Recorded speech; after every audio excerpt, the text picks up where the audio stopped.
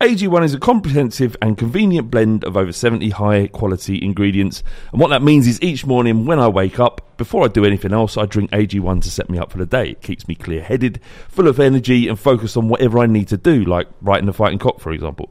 One scoop once a day before breakfast, and that's it. I've actually found that I've not been needing coffee in the morning to get me started. I've still been drinking coffee because I love coffee, but it's not because it's like a necessity to do so.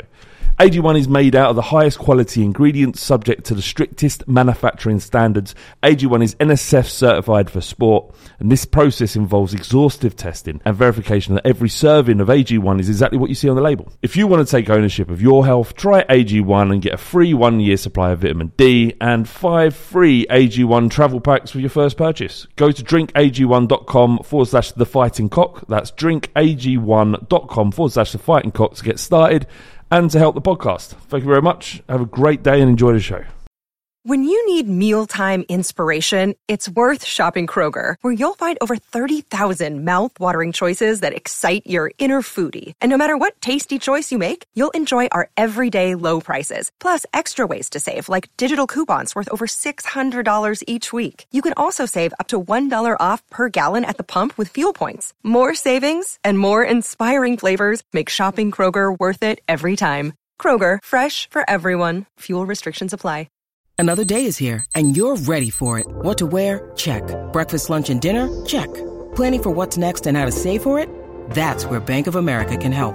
For your financial to-dos, Bank of America has experts ready to help get you closer to your goals. Get started at one of our local financial centers or 24/7 in our mobile banking app. Find a location near you at bankofamerica.com/talktous. What would you like the power to do? Mobile banking requires downloading the app and is only available for select devices. Message and data rates may apply. Bank of America NA, member FDIC. This podcast is part of the Sports Social Podcast Network. This podcast is part of the Sports Social Podcast Network. This podcast is part of the Sports Social Podcast Network. Geico asks, how would you love a chance to save some money on insurance? Of course you would. And when it comes to great rates on insurance, Geico can help. Like with insurance for your car, truck, motorcycle, boat, and RV. Even help with homeowners or renters coverage. Plus, add an easy-to-use mobile app, available 24-hour roadside assistance, and more, and Geico is an easy choice. Switch today and see all the ways you could save. It's easy. Simply go to geico.com or contact your local agent today. This podcast is part of the Sports Social Podcast Network. Geico asks, how would you love a chance to save some money on insurance? Of course you would. And when it comes to great rates on insurance, Geico can help. Like with insurance for your car, truck, motorcycle, boat, and RV. Even help with homeowners or renters coverage. Plus, add an easy-to-use mobile app, available 24-hour roadside assistance, and more, and Geico is an easy choice. Switch today and see all the ways you could save. It's easy. Simply go to geico.com or contact your local agent today. This podcast is part of the Sports Social Podcast Network. Geico asks, how would you love a chance to save some money on insurance? Of course you would. And when it comes to great rates on insurance, Geico can help. Like with insurance for your car, truck, motorcycle, boat, and RV. Even help with homeowners or renters coverage. Plus, add an easy-to-use mobile app, available 24-hour roadside assistance, and more, and Geico is an easy choice. Switch today and see all the ways you could save. It's easy. Simply go to geico.com or contact your local agent today. This podcast is part of the Sports Social Podcast Network. This podcast is part of the Sports Social Podcast Network. This podcast is part of the Sports Social Podcast Network. This podcast is part of the Sports Social Podcast Network. This podcast is part of the Sports Social Podcast Network. This podcast is part of the Sports Social Podcast Network. This podcast is part of the Sports Social Podcast Network. This podcast is part of the Sports Social Podcast Network. So it's a very special episode of the Fighting Cock podcast because today I'm joined by none other than Paul Robinson, former Spurs goalkeeper, legend of the Park Lane. How you doing, Paul? Very well, thank you. Thank you for having me. Oh, no, it's our pleasure. Absolutely our pleasure. And can you believe it that Spurs are in the final of the Champions League? Is that something you'd ever think you'd hear? Not in my lifetime. Well, I'd like to. Yeah. But the way that the Champions League campaign started, if you like, this year, you certainly wouldn't have said that we'd have made the final. Getting through the group as we did, it was a huge relief to get through the group, but then to actually look at us now and to be in the final and to the adversity that we've overcome to get to the final, it's as though there are names on the cup, if you like. Yeah, it does feel like that a little bit. It's been a mad ride, isn't it? Because, like you said, in the group stages, 1 point from 3 games, had no right to get out of that really, had to go to Barcelona and get a result out there. Rely on Inter Milan drawing at home to PSV. We get through, and then obviously we're drawn against Dortmund, who were absolutely flying at the time, top of the Bundesliga. And actually, our defeat of them broke them. They actually lost the league to Bayern Munich, having been like 9 points clear when we were playing them. Did you? What did you? How did you sort of deal with or figure out the result against Man City? How that game went, because it was crazy. They were the much better side at the Etihad, but obviously that goal in the last minute got overturned, the VAR goal, and we were through. That was a lot to take on. I think it's been different from the league. I think they've been able to separate the Champions League and the league, if you like. And I think going into the Manchester City game, they took the performances against Dortmund, as you've said, as a benchmark, if you like. This is how we play in Europe. This is how we win in Europe. And I think that the huge thing for me against Manchester City was winning the home leg in the new stadium. Aguero missing the penalty like he did early on, and then all of a sudden we believed, if you like, we believed that we could do it. And to get the home win was huge. But even me with my Spurs hat on and my Spurs, my Spurs heart, you think going away to the Etihad playing Manchester City, the way that they're playing, the team that they've got, 1-0's probably not enough. If you're completely honest, you're thinking, do you know what? If we get anything from this, we'll do really well. Playing against the City team, the quality that they've got, but to be able to go there and perform the way that we did and get a result was unbelievable. And as has the whole Champions League campaign been all season. Yeah, absolutely. I just want to go back to the first game against Man City. As obviously a goalkeeper who's played in front of the defenders, what did you make of that penalty decision? Because the way Rose shaped up to block the ball, I get that his arms are out, but the ball was shot at him very quickly. There's not much he could do. What did you take from a completely neutral point of view? It was never a penalty. You look at the players' reactions on the pitch. There's a lot of the time you can see and you can gauge whether it was a penalty by players' reactions. Referees, to a certain extent, haven't played the game. And as players, you look at the players on the pitch and you see the players' reactions, and there was no reaction, there was no appeal for a penalty. There's a new law now coming in next year for handball where it says, I think the law says by the word, it's something like the hand has to be outside the player's natural silhouette, which I think that was possibly in the referee's mind when he looked at it. But I think to give a penalty in the way that he did, it was a very, very harsh decision. And for me, it was an incorrect decision. And for Spurs to react and come back the way that we did in that game, it was credit to them, credit to the manager and the team. The game against Ajax, the first 20 minutes, Ajax looked incredible. The way they put the ball about, I was like watching. It was probably the best opening 20 minutes I've seen against the Tottenham side that I can remember. I wasn't surprised. I've watched Ajax a few times this year. I've seen them in the group stages, seen them in the knockout stages, and they're putting Dutch football back on the map. They're bringing the youth team players back in, the young players coming back in. De Ligt at 19, centre back, captain in the team, youngest Ajax captain in the Champions League. The players that they've got there, the youth blended with the experience, they've been a fantastic team. De Jong as well in there. Yeah. Neres, the attacking prowess that they've got. And when I was asked before the Spurs game, have they got an easy draw? Is it a great draw for Tottenham in the semi-final? And I'm like, no, it's a really, really tough draw. They're playing against a very, very good, strong team. And anybody who watched Ajax over this season will tell you the same. And unfortunately for Ajax now, people are going to come and pick their players. That team will get picked apart because they are such good players. De Jong going off to Barcelona, and I suspect there'll be pastures new for a lot of their players. But it was a very, very tough draw for Spurs, and to come through the game like they did, and to come back in the way that they did, I don't think anybody could have seen that. No, I know. De Ligt is actually today. It came through that he's joining Barcelona as well. And no surprise. And Van der Beek looks like he'll be going on as well. And I've got a lot of time for Ajax. I love the way they play football, and I really didn't see a way back into it. As soon as they scored, I thought, we can't compete with this. This is a new way. It was almost like a new way of playing football. The energy, the speed at which they were moving, none of them stopped. The movement was incredible. And we brought Sissoko on. Changed our shape somewhat. The most improved player Yeah. of the last 18 months. Can you? Ajax reminded me of the Leeds team that I played in years ago when we got to the semi-final of the Champions League. They were kind of a youthful, exuberant team. They played with quality but without fear. They were playing, they're not Juventus out. They took care of Bayern Munich in the group stages. They put 4 past Real Madrid away.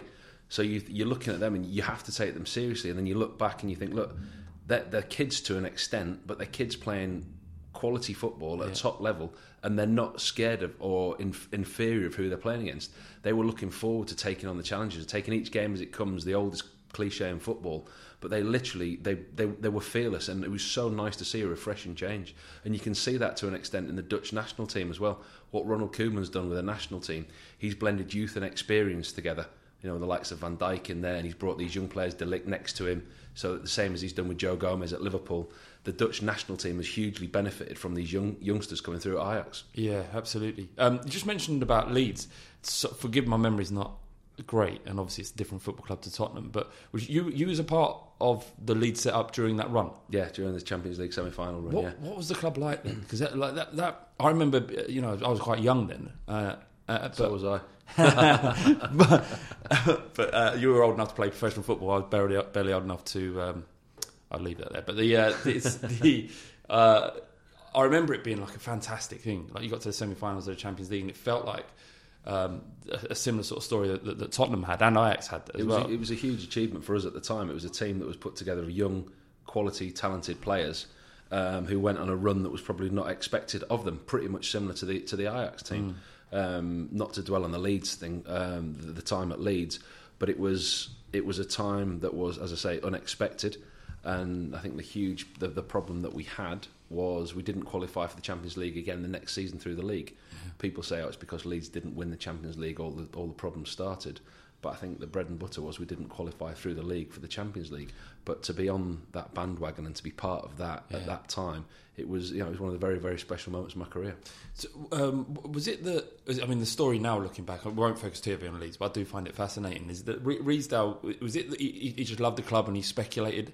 And that was... He followed his dream. Yeah. There's a lot of criticism about Peter Ridsdale, and there's a lot of bad press and things said about him and his ways of business, but he followed his dream, and he was within an inch of achieving his dream, if you like. And everybody, like I said, just repeating myself, people say, it's because Leeds didn't win the Champions League that year. It's not because Leeds didn't win the Champions League, it's because we didn't qualify for the Champions League again, because the club was financed, the club was bankrolled with the players we had. The playing staff, the management, everything else was all geared up for the Champions League. And not because we didn't win it was because we didn't qualify again to play in the Champions League the following season, which the revenue that the Champions League brings in, as everybody knows nowadays, is phenomenal. And that's why it's so sort of impressive and important that Spurs managed to do it this year, because this run, if we didn't beat Liverpool, would have really not meant a great deal if we hadn't qualified for the Champions League this year. I think what Mauricio's done with the team and his remit from Daniel this year, moving into the new stadium, not having a penny to spend and doing what he's done, I genuinely think his remit was finishing the Champions League. We need to go into that new stadium with Champions League football to achieve what he's done again. I think this is his 5th season now. Okay, he's not won anything, but you look at the way that club has progressed, not just the team, but the club as a whole. The trust that the chairman's got in him, the relationship that the manager and chairman have got with one another. There's not many managers that would have sat there and gone, okay, I don't need to spend anything, that's fine, I'll go again. Yeah. The relationship that they've got and the way that the club's been able to progress is, it's an outstanding achievement. For Daniel as well, for a chairman to be able to do that. There's a stigma about Daniel and the way he does business and the way that he runs the ship, but you couldn't want for anyone better in charge of your football club. For what he's done and for what he's brought to that club. What was your dealings like with Daniel Levy? How did you take him as a person? Because from a fan's perspective, he's like elusive. He wants to get on with his job. He runs the football club the way he does, and I think for one, he's done an incredible job. Very much so. But how did you find dealing with him when you played him at Tottenham? Daniel is very personal when you speak to him. He's a very family orientated man. Wouldn't want to do business with him over the phone or over email. Wouldn't want to do deals with him. But he's got the club at heart, as you can see by what he's done. And he's very, very good for Tottenham Hotspur, and it's the right fit. And the fact that he doesn't crave the limelight, he doesn't like the limelight, he doesn't like the press and publicity, but he speaks when he's needed to speak, and he sets the record straight when needed to. And I think he's been brilliant for the club. I agree massively. To see the change when he took over and where we are now, it's an amazing thing. Harry Kane looks like he's going to be fit for the final. It seems that way. And if he does play, it looks like Lucas Moura will have to drop out. What would you do if you was the manager of Tottenham right now? Harry Kane was fit for the final. We're not privy to information of how fit Harry Kane is, and we all know how important that he is to the team. But what Lucas Moura did in the semi-final, you run the risk of, for want of a better phrase, losing him if you leave him out. To do what he did to put us into the final and then to lose your place in the team, he'd have to be a very, very understanding player to kind of take that on the chin and go again. It's all probably dependent on how fit Harry Kane actually is. He's missed 2 months' worth of football now. If he's fit enough to join the squad and if he's fit enough to be in the squad, it's brilliant for Tottenham. If he doesn't start, it's not a disaster. You look at the way that Moura's played, you look at Son, the way that they've played in the last few games without Harry Kane, you can't question that. And to have Harry on the bench with Llorente, there's a way of changing the game. Llorente gives you a different option. You can go longer. If you're chasing a game, say for instance we go 1 or 2 down to Liverpool, or we need a goal in the last 10 or 15 minutes, who are you going to bring on? Harry Kane. It's not a bad option to have. So if he's fit, there's every chance he'll play. If he's not 100% fit because he's not played football for 2 months, if he's on the bench and he's there to turn to, it's really not a bad option to have should you need him. Spurs were in the away dressing room. We're supposed to be in the home dressing room at the Bernabeu, and obviously the home dressing room is always a bit more comfortable. The away dressing room is less so, apparently. This is what we've heard. And anyway, they've swapped it around because where the supporters are coming to the stadium. Does that impact a player, do you think, when, if you're walking into a lovely dressing room and it's heated and it's comfortable, and then the away dressing room is less so? Do you think the players would get impacted by that sort of? We're talking about a brand new stadium. We're not talking about. Listen, I spent the last 18 months of my career at Burnley, and that was a small dressing room. The showers were freezing cold, and you made it as uncomfortable as you can for the away team. But now you're looking at multi-billion-pound stadiums like Spurs stadiums. There will be very, very little difference in the home and away team dressing rooms. I suspect the home team will be kitted out in Madrid colours. It will all be Madrid orientated. The away team will just be darker colours and something different. There'll be no advantage to having the home or away team dressing room whatsoever. Gone are the days in football, like I say, where you make it uncomfortable for the away team coming. And the stadium wouldn't have been chosen if there was any kind of discrepancy between dressing rooms, if you like. What did you think of that about the ticketing situation in for the Champions League final? Obviously, 17,000 each for both sets of fans. There's tons of Spurs fans getting out there who haven't got tickets, travelling, all manner of routes to get there. Do you think there's an issue around ticketing and certainly in like cup finals where there's so many go to sort of corporate sponsorship, and we know how important that is to football as well. So I can understand why it happens. But there has to be some sort of... Yeah, but we're living in an age now where gone are the days where fans can turn around and say, we pay your wages, because the sponsorship from TV, companies, different sponsors, etc., far outweighs anything like that. And to hear that both sets of supporters have only got minimum ticket allocations, if you like, it's disappointing, because you wonder where the rest of the tickets are actually going and who's going. There's supporters of Tottenham Hotspur in their lifetime. This is probably a one-off for them that will never get there again. Liverpool maybe so as well. You don't know what's going to happen. But it's an interesting way, interesting for want of a better word, to see how tickets are actually decided and who delegates the tickets. I was reading an article this morning saying, varying off theme here, but Arsenal and Chelsea fans are sending tickets back. They've been allocated lesser amounts, but they're in Azerbaijan, they're in Baku, and it's not as attractive as going to Madrid. But they've got a certain amount of tickets, and they're sending tickets back due to the fact that the venue was decided pre-tournament, wherever it is, and they've decided not to go. You've been to Baku, haven't you? I've played in Baku, before the stadium was... before it is what it is now, What was it like there? It's different. It's where I tripped the fan up. Do you remember if you Google...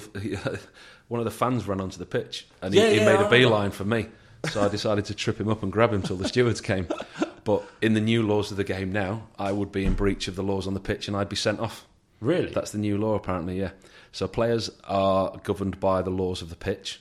Fans are governed by the laws of the land. Right. So if a player does that to a supporter, the referee's in his right to send you off. So I was walking a thin line at the time, Bloody hell. unbeknown to me. What was it like to play out there and like? It was a so-called lesser nation, if you like, at the time. Azerbaijan, the stadium it wasn't anything like what it is now. I mean, the stadium's phenomenal now. It was like a League One, League Two stadium. The supporters were far away from the pitch, and the England supporters were there in the thousands as usual. I want to talk a little bit about the dressing room at Tottenham when you were there. Like, what was it like? Because we had a really good side. It was starting to turn. We went from being a very mediocre club to things were happening for us. You know, Martin Jol came in and had a massive change to what we were doing and how we went about it. But how would you describe the changing room at Tottenham there? It was a good changing room, really good changing room.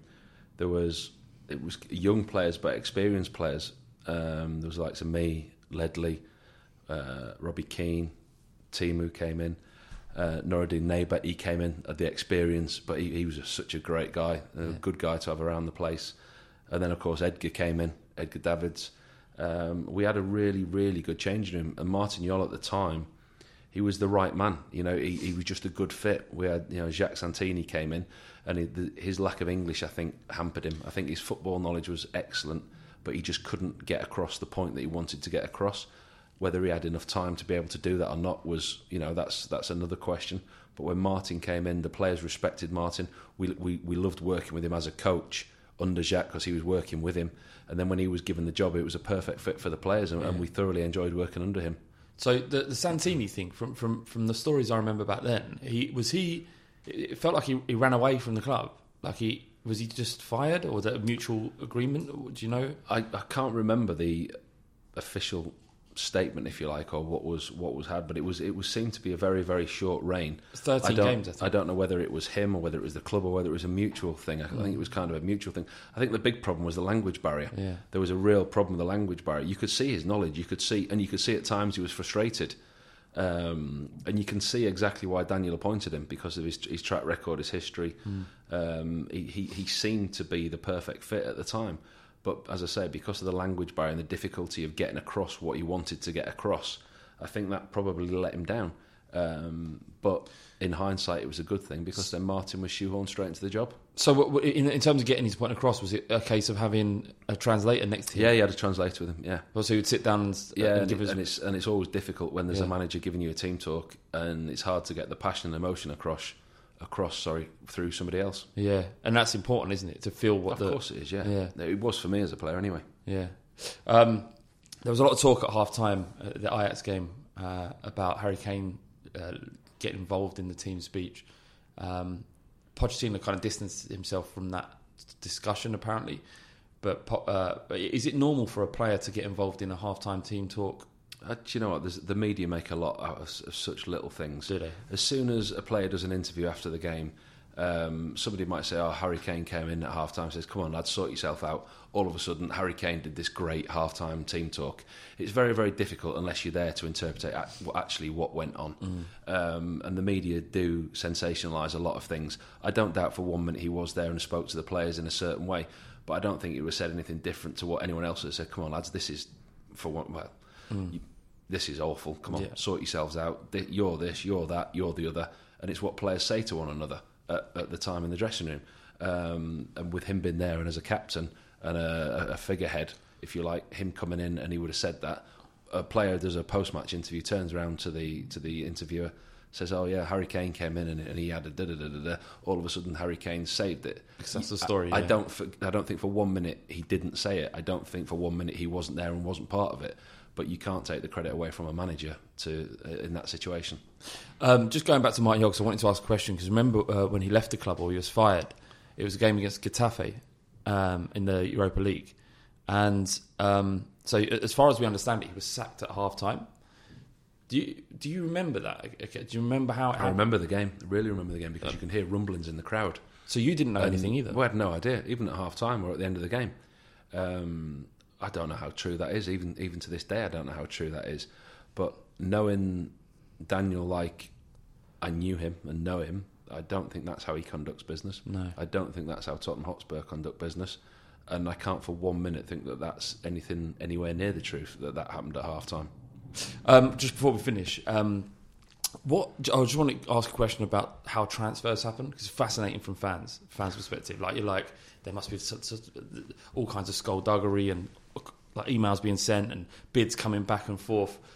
For a player, like perhaps on like coming towards the end of the transfer window, what is it like? How would you just get a call from your agent and say, right, drive to this club?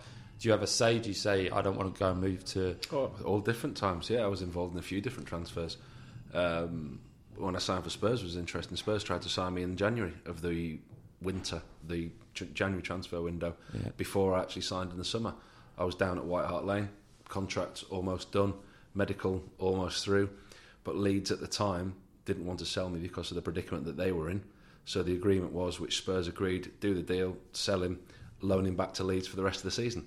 So that it was all going through, it was all great, it was all going to come to an end, that's it. I'd sign for Spurs, but be loaned back to Leeds. But then, catch-22, Leeds already had their allocation of loan players, so the deal couldn't go through. So my transfer to Spurs, which was going to be in the winter transfer window, it never happened. So I shook hands with Daniel, parted ways, and just said, hopefully see you again. And thankfully he came back for me in the summer. But there was nothing done at the time. It was all going to be done. I was going to be loaned back, but Leeds wouldn't sanction the transfer because they didn't have anybody else, and they needed me at the time for the rest of the season. Yeah, and they weren't allowed to loan me back. Season before that, I could have signed for Aston Villa. Leeds, we won the last couple of games of the season. We won away at Highbury, off from memory. It was Viduka and Kewell scored a couple of great goals. We won at Highbury, which kept us up. And I think it stopped them winning the league. I can't remember. Yeah. And then we went away at Charlton, which guaranteed us safety. And David O'Leary, my old manager at Leeds, he came to sign me for Villa. And it just wasn't right for me at the time. Personally and professionally, didn't really want to move to Birmingham. Villa was never on my radar. It wasn't a club that I wanted to play for. And Leeds was still in the Premier League. I'd been at Leeds since I was 13 and I was 23. So we'd stayed up at Leeds, and probably through rose-tinted glasses I look back and go, we're in the Premier League again. I want to stay in the Premier League. My team are in the Premier League. I'd rather play for Leeds in the Premier League than I would Villa in the Premier League.